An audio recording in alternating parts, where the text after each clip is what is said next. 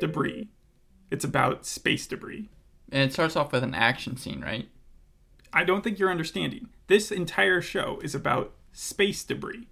Yeah, well, when I looked at the trailer, I saw, like, a lot of crazy... Like, we're going to get hard into the plot. Yeah, I saw a lot of crazy stuff. Like, I saw floating bodies, and I believe that, like, there's also going to be episodes that deal with mind reading and clones and portals and parallel universes. I only saw episode 1.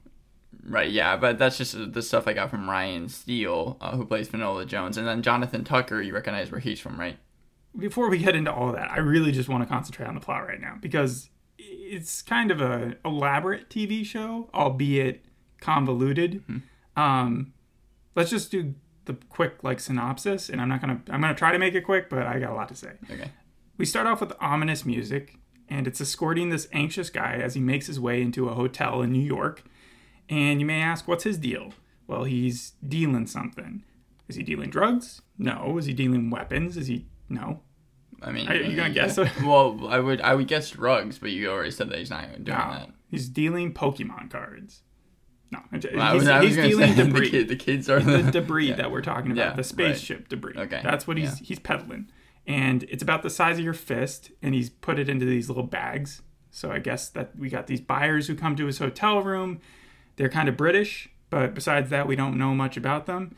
One would think that... Yeah, do you even know why they're buying the debris in the first place? Well, the debris is special, obviously, because it's in the title sequence. They talk about it being there for the last 6 months.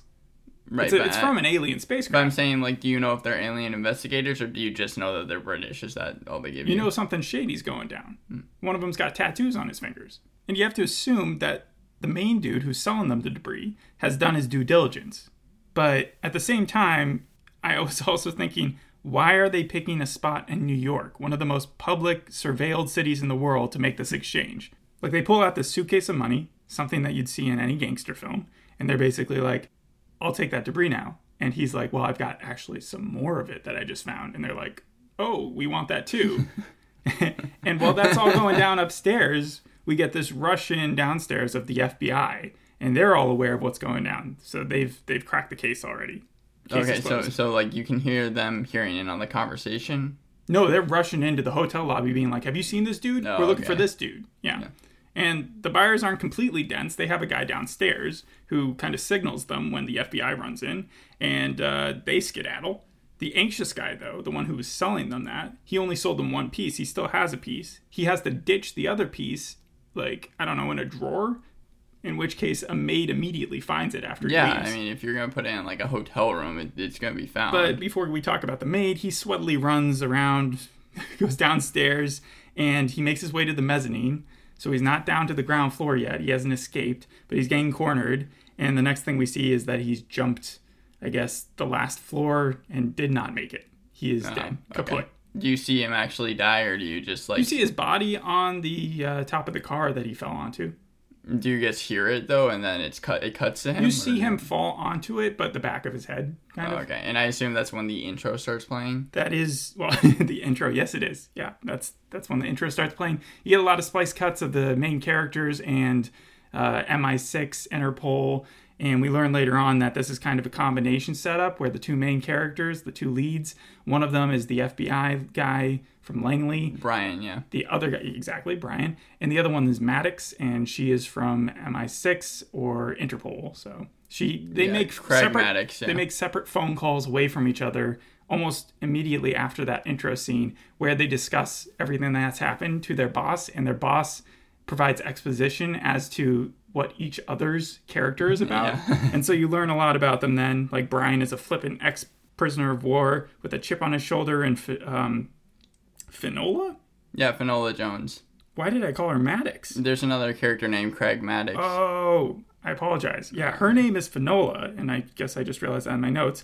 All right. And they don't say her name all the time, or I guess it's just a weirder name to say. It's funny that you're bringing this up because I know that Deadline likes to do this thing where they say most piloty line, and then I think you're basically saying kind of what they said the most piloty line of the show was, but go on. Mm-hmm. I was just going to say her character is driven by optimism. She's contrast to him in a lot of ways. She's new. She feels like she has to do this for the right thing, while, as I said, he's very ironic and sarcastic, and you can tell that he doesn't want to show his emotions as much as she does. She has no problem showing her emotions.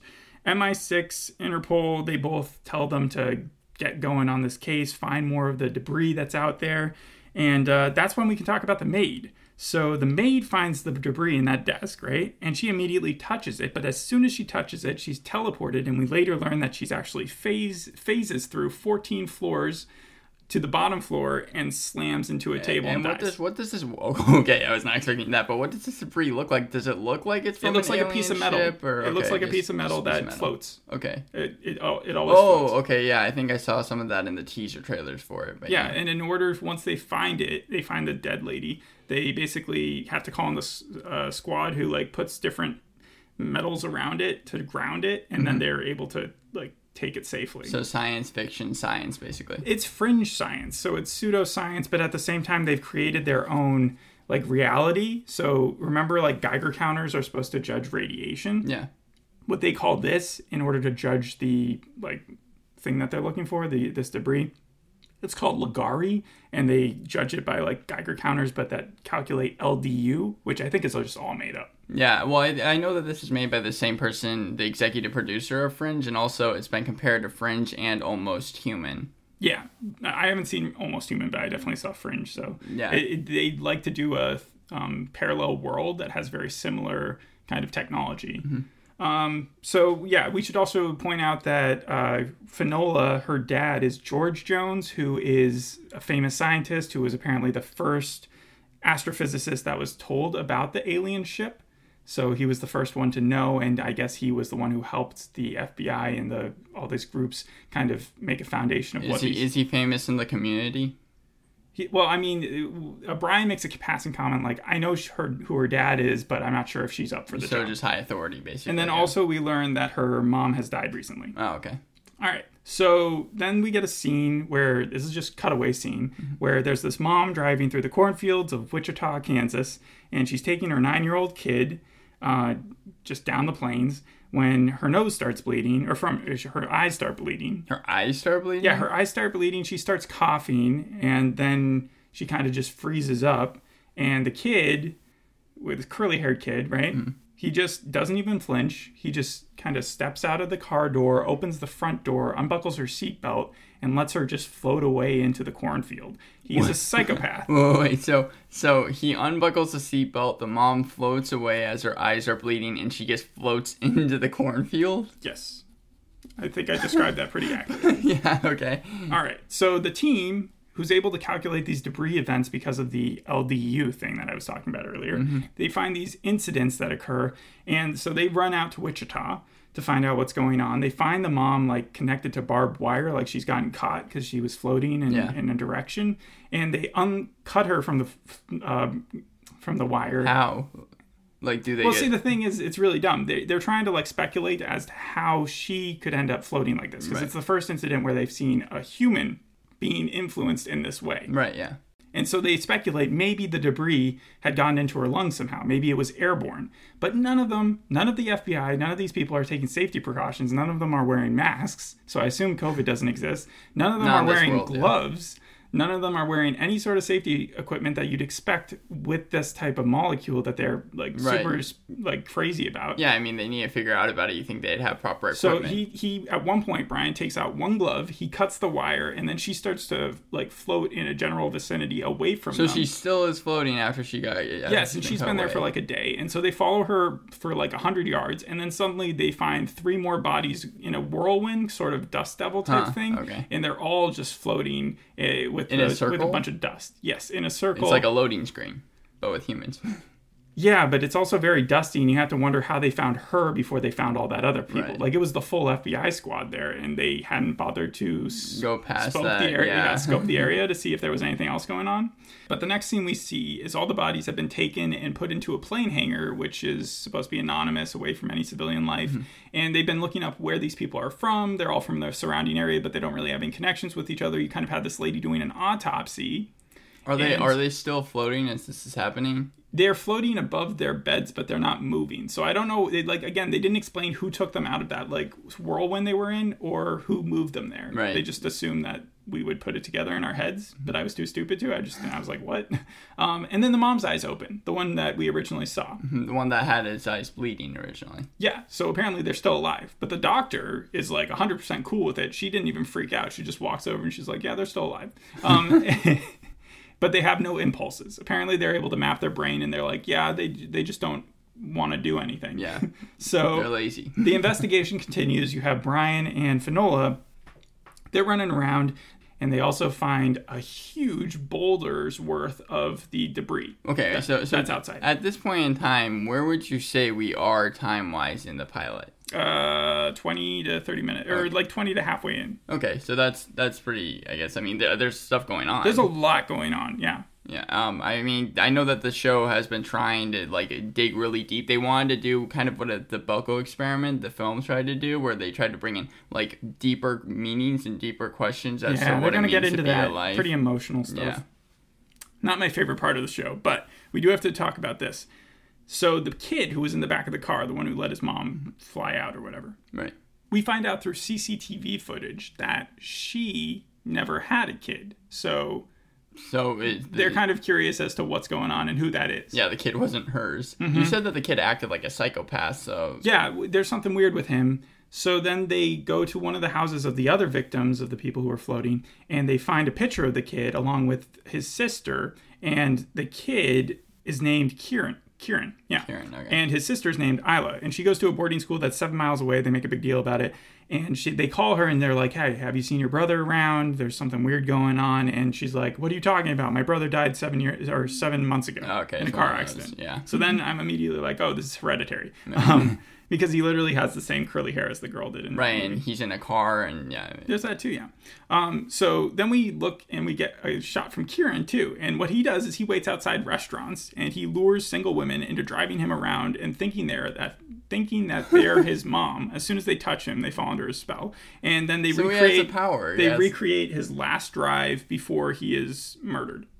Like before he died. Right, and so you say he lures these one. Do they always float to the cornfield? Yeah, like he always takes them down the same stretch of land, and then they have the same freak out, and we'll figure out why he does that later on. Again, it's very convoluted, and the way they figure it out is just by talking it out with one another, which made no sense. Mm-hmm. The FBI lingers around the house instead of like moving away from the giant debris, even though they know that the giant debris, a similar piece that was found in the Ozark, had like taken out an entire lake. But instead of quarantining it, Brian and Finola decide to just linger around and interview the sister, and also say things like, "Are we supposed to believe that the debris just took him out of the ground and put meat back on his bones?" And then the Finola, of course, is like, no, of course not. He was cremated. So it's filled with like these like cheesy lines. No, these aren't supposed to be funny. These are supposed to be dramatic. Yeah, I heard this show. It has humorous parts, but it very much is like not supposed to be just a comedy. Yeah, and some of the dialogue between these two main characters is rough. Like Finola, she is borderline religious sometimes when she comes across with the stuff she talks about with debris. She's like, the debris manifested my dead mother and felt my longing. Okay, so yeah, that's... To which, strange. Of course, the only acceptable response by Brian was, but it only registered an 85 on the LDU meter. It was like... It mixes sci-fi with emotion, but it not authentically yet. Yeah. It didn't work. And then they make these huge leaps of logic that I hinted at earlier, mm-hmm. where they, based on hearsay of what the sister had told them, of a passing comment, they're able to figure out that Kieran is using grief as some sort of energy and draining the people that he is taking with him and using them like batteries. And that explains everything, except it doesn't explain the spinning circle. It doesn't explain why they're floating in one area. Like it's clearly just kind of regurgitation of what we're supposed to know as an audience, but that they couldn't find a way of creatively showing it. It makes a lot more sense with the articles I was reading, because they were saying that this show focuses a lot on grief. At least the first episode did. I'm not sure if any other episodes were given to reviewers early, but a lot of them were saying kind of what you were saying, that it tries to mesh the two like emotions and sci-fi together. Also, Finola just doesn't seem like she's experienced enough to do her job. Like, she goes out on her own and starts touching the stuff that the debris is making float. Again, very unsafe, and shown what we have with the other people who've like turned into floating bodies. Why would you do that? Is she even wearing gloves? No, she touches one, and that's what makes the manifestation of her mom show up. And all the bodies start whispering, Jenna Goldland. And Brian gets a call about that because that's what's going on at the hangar. And as soon as he tells that to his partner, Finola's like, that's my mom. Yeah, so the leaps in logic, they're just like, they're almost too big to believe. Well, yeah, but then we get like a quick side note to the buyers from the beginning of the episode, and they are scoping the FBI out kind of just from the woods. And as soon as the FBI see them, they like ingest some of the debris. And the people at the beginning ingest some of the debris? The British guys. And they flip over to their car, which I assume is like a getaway car. Right. But one of them phases into the like column of the bridge that they're under, and like he's like, kill me, and so the guy has to like shoot him. And then he goes away. Oh, so like they killed him. One of them accidentally kills himself by phasing into the wrong thing. But that's just a side note. I think that's for more later. Right. Not in this episode, but later on in the show. So the remaining episodes, you believe, are just going to purely be about the debris. Like, the name of the show is Debris, so it's all about debris. But to conclude this episode, they're able to intercept the newest victim of the kid, who's this lady who thinks that she's his mom, at the gas station that they always stop at to buy candy. And for some reason, they only go with the two main leads again. They don't go with the full FBI squad. And so they leave the girl out to talk to the kid. Again, boneheaded move. And they have the guy come and confront the lady, and he's not your son. He's my son. Like that type of argument in there until she starts floating, and he realizes that his partner had just gotten abducted by the kid and was now thinking that she was the mom.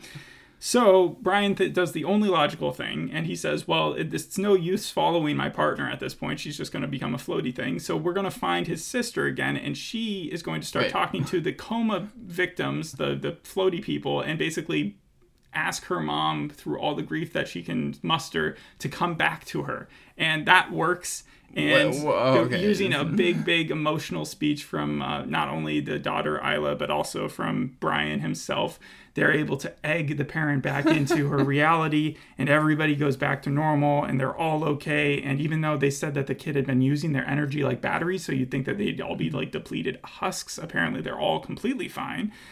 Was there a big crescendo as the speech was happening? Yes. So the music was very much, again, dramatic.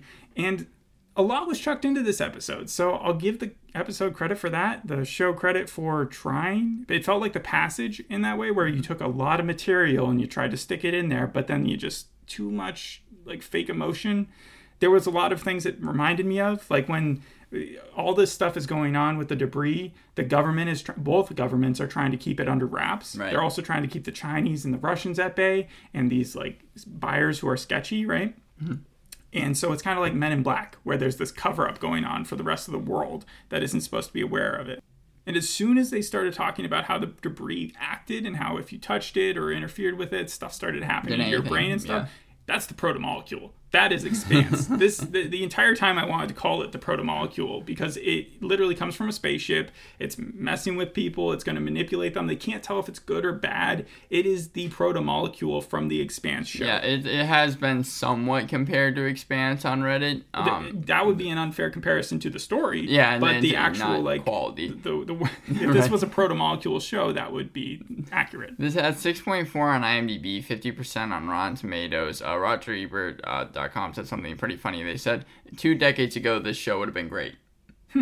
I guess because it would be a simpler time when written shows or scripted shows had less of a bar to set. Yeah, it was shot in Vancouver, which is the same place that X-Files was shot. They were trying to go for that same type of vibe. As I mentioned before, Jonathan Tucker, I've seen him in a ton of stuff. He was in Justified. That's where, he was like one of the evil guys. By the very end, like last 5 episodes, he was in Westworld. He was also the main character in The Donnellys.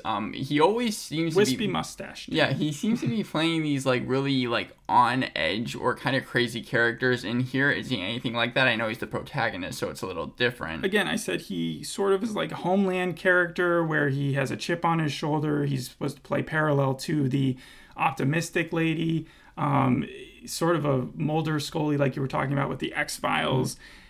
Where is this relationship going to go? It's very reminiscent of a basic show that wants to have a conflict between their characters, but also somewhere to go with them. Could you tell there was any difference that happened in the pilot? Because before the pandemic hit, about 80% of the show was shot, but then they had to go on hiatus until November before they could finish the whole entire episode. Did it seem any place like it changed at all? No, I guess the very ending twist that we didn't even talk about here is that he gets a call and he finds out that those people who are the buyers were British Right. because they found the dead body, Right. and that means that they could be connected to, and also that they worked for George Jones, and George Jones is Vanola Jones' father, right? yes, and so he's like, "What are you not telling me?" First of all, they want him to now spy on the MI6 lady, which again is very reminiscent to most scripted shows that do this. Yeah. But then also they're rebuilding the ship.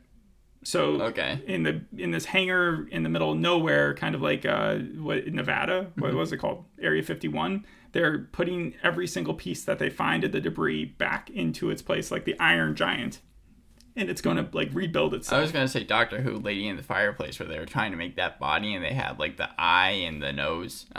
But when one of the interviewers asked the two main people, because they did a lot of interviews for this show, if they believed in space, like life outside of Aliens? space, aliens, both of them basically said yes. Finola's character is supposed to be so much more dream driven. Like she thinks that the debris is a gift.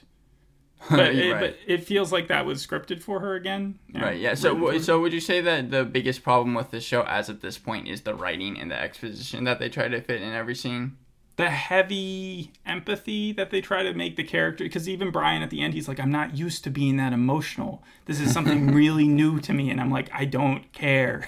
Show me more of the craziness. Show me, like, the plot was most interesting and most creepy when you had stuff like the kid walking out and you were trying to figure out what the mystery was. So it had good atmosphere. So I think the mystery could be a selling point of the show more than the characters. Let the story make it grow the characters themselves rather than try to force dialogue in them like a Walking Dead episode. That's fair. This is like in a long list of pilot episodes that were greenlit back in 2020, but it has been the longest to be greenlit because again, it was greenlit back in January of 2020 before the pandemic. I think that they had to switch up the story because of the way in which everything happened, and also the ending felt like a bad Supernatural episode. You know, where you find out that I think there literally have been episodes of Supernatural where you find out that a kid is imagining something happening and it has like manifested into reality, and all they have to do is tell the kid to stop manifesting it, and the kid's in like a coma or something,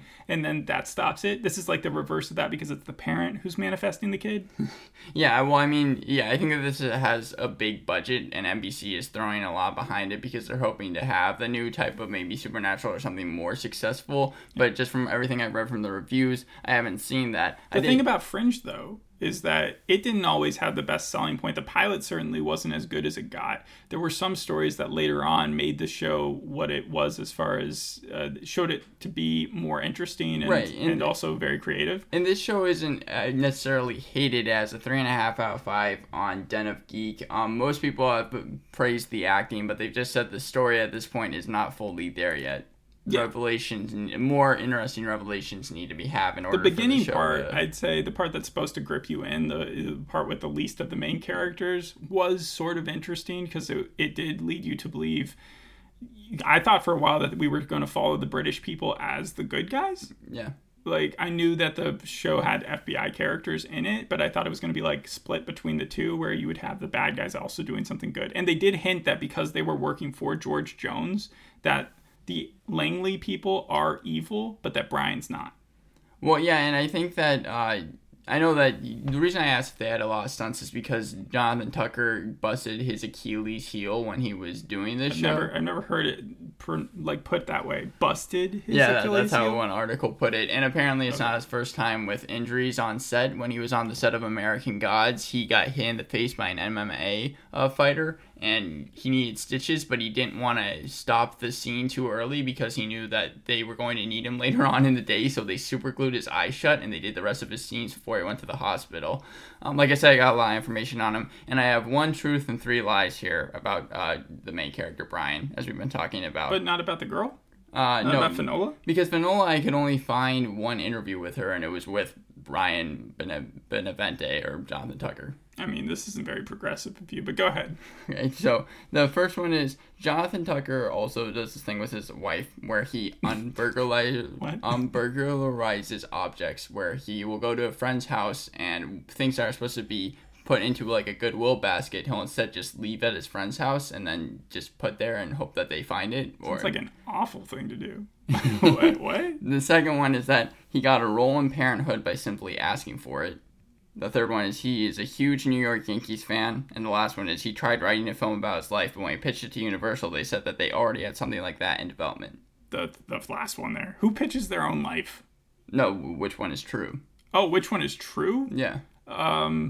He's a huge New York Yankees fan.